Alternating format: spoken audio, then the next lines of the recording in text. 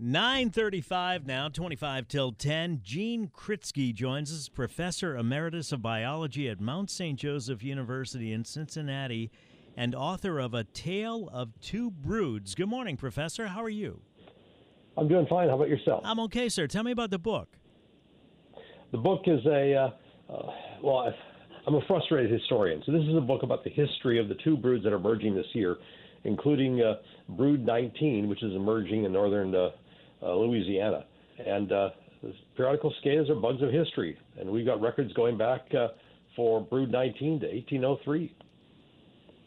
Tell me what's happening with these cicadas.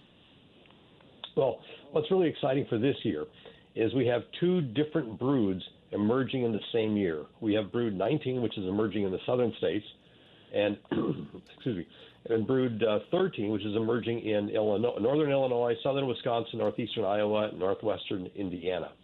And the last time these two specific broods emerged during the same year was in 1803, when Thomas Jefferson was president of the United States. Really? And did anything happen? Well, our records that we have from that time are rather sparse. We know they definitely came out in northwestern Arkansas, and that's the only first-person account that we have in the historical record. But as far as we know, they did emerge over through the rest of the states, and they occur about in 15 states right now in the southern United States, and then the other brood will occur in those four up in the Illinois area. And what's exciting for this year is there is a very narrow band of potential overlap between the two. And so we're going to be focusing in part on what's going on in that area in central Illinois. What is a cicada? Maybe we should take a step back and talk about that for people that don't know. Sure. Cicadas are sucking insects. They are closely related to things like aphids and leafhoppers and things like that. And we get them every year in the late summers and the dog days of summer and early fall. But the periodical cicadas are rather unique to the eastern United States. They have black bodies, red eyes, wings that the wing veins are tinged in orange, and they come out in massive numbers once every 17 or 13 years, depending on the brood. And they do that as a survival mechanism to overwhelm all the birds, dogs, cats, squirrels, whatever that can eat them. And they eat their fill. They get sick of them. And then there's still millions of cicadas left. And then by the end of June, they're gone. So is this like the thing, like a locust, same as a locust, or not? It is not. Although they were confused for locusts when they were first described. These things were first seen by the Pilgrims in 1634. But by 1715, the English-speaking people in the newly formed United States were calling them locusts because they couldn't make sense of what these things were doing. They came out of big numbers. The indigenous populations ate them. So did John the Baptist. He also ate locusts. And they come out in big numbers, just like the locust plagues of Egypt. And so that name stuck for a couple centuries of what these insects were. And it was Linnaeus, the Swedish scientist, who realized they were cicadas and named the first species. So how are they different than a locust? Just in terms of genus and species and all of that? That's a great question. It turns out locusts are grasshoppers, and they have jumping hind legs. And there are locusts, for example, and often we have these periodic locust plagues where they come and devour everything in their path. Cicadas do not have jumping hind legs. They've got membranous wings. They're sucking insects, not chewing insects, and they are very different in appearance. But in the early U.S., that's when the name locust sort of stuck. And throughout the 19th century, there are newspaper accounts which point out that these are not the same locusts from Exodus that plagued the Egyptians, and then they go on to describe the cicadas. So these are the things that, and I've noticed the shell or exoskeleton of where it used to be, and I'll find them stuck to the columns of my home and so forth? That's right. Very good. What they will be doing this year is in late April, early May, the nymphs will start emerging. They find a vertical surface. They lock their legs in, and then the adult pulls out of that shell to transform to the adult, expand the wings. They go up to the top of the trees. The shells remain behind as essentially ghostly reminders that they were there. When you said late summer, is that what we hear? That I don't even know how to describe the noise. Like not a cricket, but like a wave of noise almost. Like a bzz, yeah. bzz, bzz. Those are cicadas, but they're not periodical cicadas. Those cicadas come out every year, and what's interesting is we do not know how long their life cycle is because because they come out every year. We don't know how long they have to be underground before they can emerge. But because they're annual in their adult appearance, they're called annual cicadas. Sometimes dog day cicadas because they come out in late summer.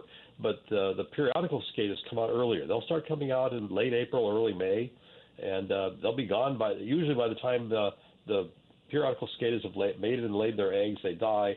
Then you start seeing the first annual cicadas coming out.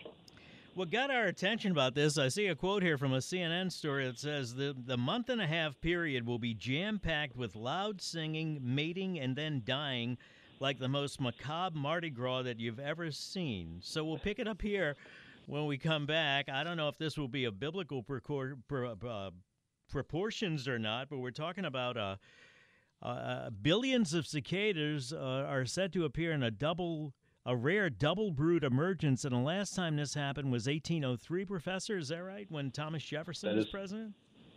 That is correct. The last time these two specific broods emerged was in 1803. Together, it was in 1803. And is there anything we have to worry about? We'll talk about that when we come back. Are we going to be running into them with cars? Are we smashing all over the windshield, or a traffic hazard, or what?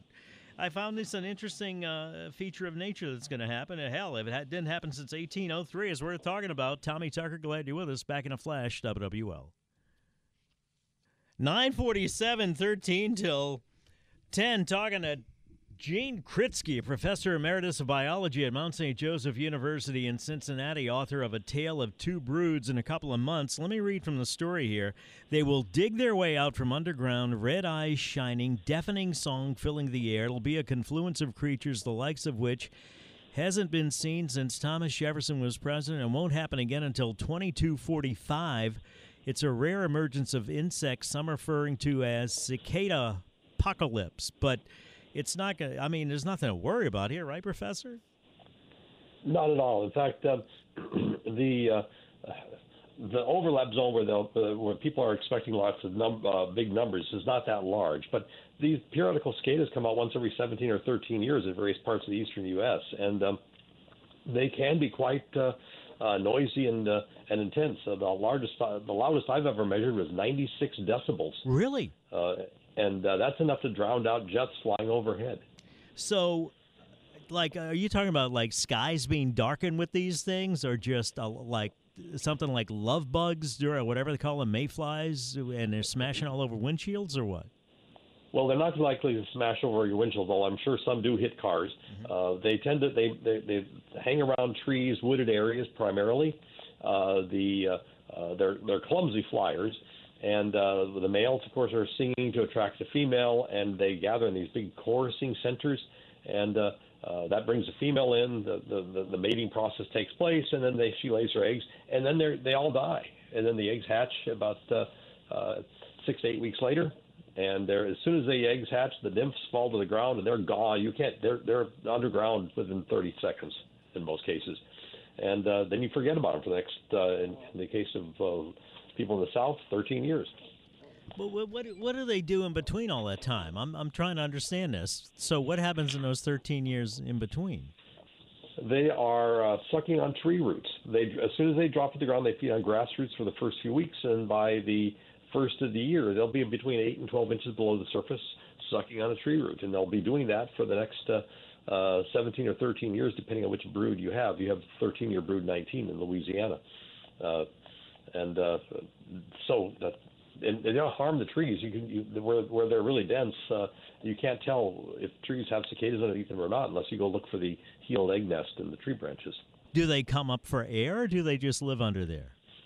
They just live under there, and they're not really they're active but not speedily active because it's about 56 degrees Fahrenheit. It's cool. They're ectothermic, so their behavior depends on temperature, and they just hang around like that, growing, sucking on tree roots, growing slowly, and then emerging during their 13th or 17th year. So they're under there the whole time, even though we can't see them. Correct. I actually go out and dig them up in the off years so I can make sure they're doing all right. But they're there. How do they feel about that? I have never been able to get them to answer my questions, but that's what they do. It's their life cycle. Seem like lonely little fellas. Just leave me. It's not like me on a weekend. Just leave me alone. I'm down here sucking on a true root. Don't call me. Don't bother me. You create. How did you get so fascinated in these things? Well, I'm somewhat of a frustrated historian. When I first learned about these in college, I thought I could use the tools of history. In addition to the scientific method, to study more about their patterns of emergence. And so while working on my PhD, I started collecting historical records and ended up with about 7,000 records, which I then was putting into computer programs and looking at patterns of how they emerge and where they've been reported and so on. And you created Go ahead. Yes, go on, I'm sorry. No, I was going to say... I'm sorry. The app that you're bringing up is Cicada Safari, and it's very important in helping us map out where the periodical cicadas have emerged.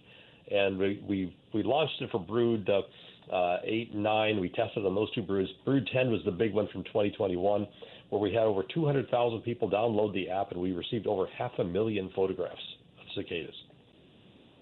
And that's what I'm hoping that your listeners will be able to help us with. Louisiana has historical records of Brood 19, but nothing recent. And the historical records are from Cato, Bossier, Webster, Claiborne, and Morehouse counties of the north along the Arkansas border. And there's even one historic record from extreme northeastern Washington County. And it'd be great if your listeners would download the app. It's free. We don't share any data with anybody. We're just told all we want to do is map out the cicadas and where they are. And what you do is you see a periodical cicada, and if you're not sure, go ahead and take a picture of that insect as well. It's examined by my colleagues, parataxonomists, who identify cicadas, and if it's a valid cicada, it goes live on a map so people can monitor where the cicadas are emerging at any one time. Couple of quick questions. Are those, this text says, big black ones about an inch long, spooky but beautiful? They're not talking about, to be clear, these are not these big black crickets or grasshoppers or whatever, right? Correct. Yes, these are much like the dog-day cicadas that we see in the fall. They have nice red eyes, which are quite striking, of course. And if you've got them, you can hear them. And I was surprised that they were originally confused for locusts back in the 18th century. And indeed, when that was proposed to the Royal Society in London, the society wrote back to the man that wrote them about these insects, says, "You've confused cicadas and locusts." And he didn't believe them. And so they arranged for Egyptian locusts to be sent from Cairo to Boston in the 1730s. And they got there, which blows my mind. And he admitted that, indeed, they were not locusts. They were truly cicadas. I know we got to go. Let me read a couple of texts because this sounds like the stuff you're interested in. Hey, Tommy, in 1983-82, working at Ormond Country Club, Destrehan, turned from Airline Highway to Ormond Boulevard. Roadway was totally covered with them and anywhere from 2 to 4 inches long. And as I was driving down the road, the car tires were, well, unfortunately, crushing these things. Orange, red, black, and crunchy. Never seen anything like that in their life, but that's exactly what you're describing, Professor? To a certain extent, although I'm not. When you said they were on the road, they will be. You do see them crushed on the highways, but unlike the Mormon crickets, for example, out west, and other grasshoppers, they tend not to walk across the road like the others. Those insects do, but they come out in big numbers. And then somebody else said, I got off our flatboat in a spillway, small island, about 20 years ago. Couldn't walk without crunching them under my feet. They come out of the swamp and crawl across St. Rose Avenue, where I live. That makes sense? Well, they don't really like swampy lands per se. That might have been some other insect. These guys are unique to the eastern deciduous forests. They won't crawl out of the swamp, but they'll certainly be along. I've collected them coming out of trees that are bordering, for example, the Ohio River. Wow. What's the app again, Professor?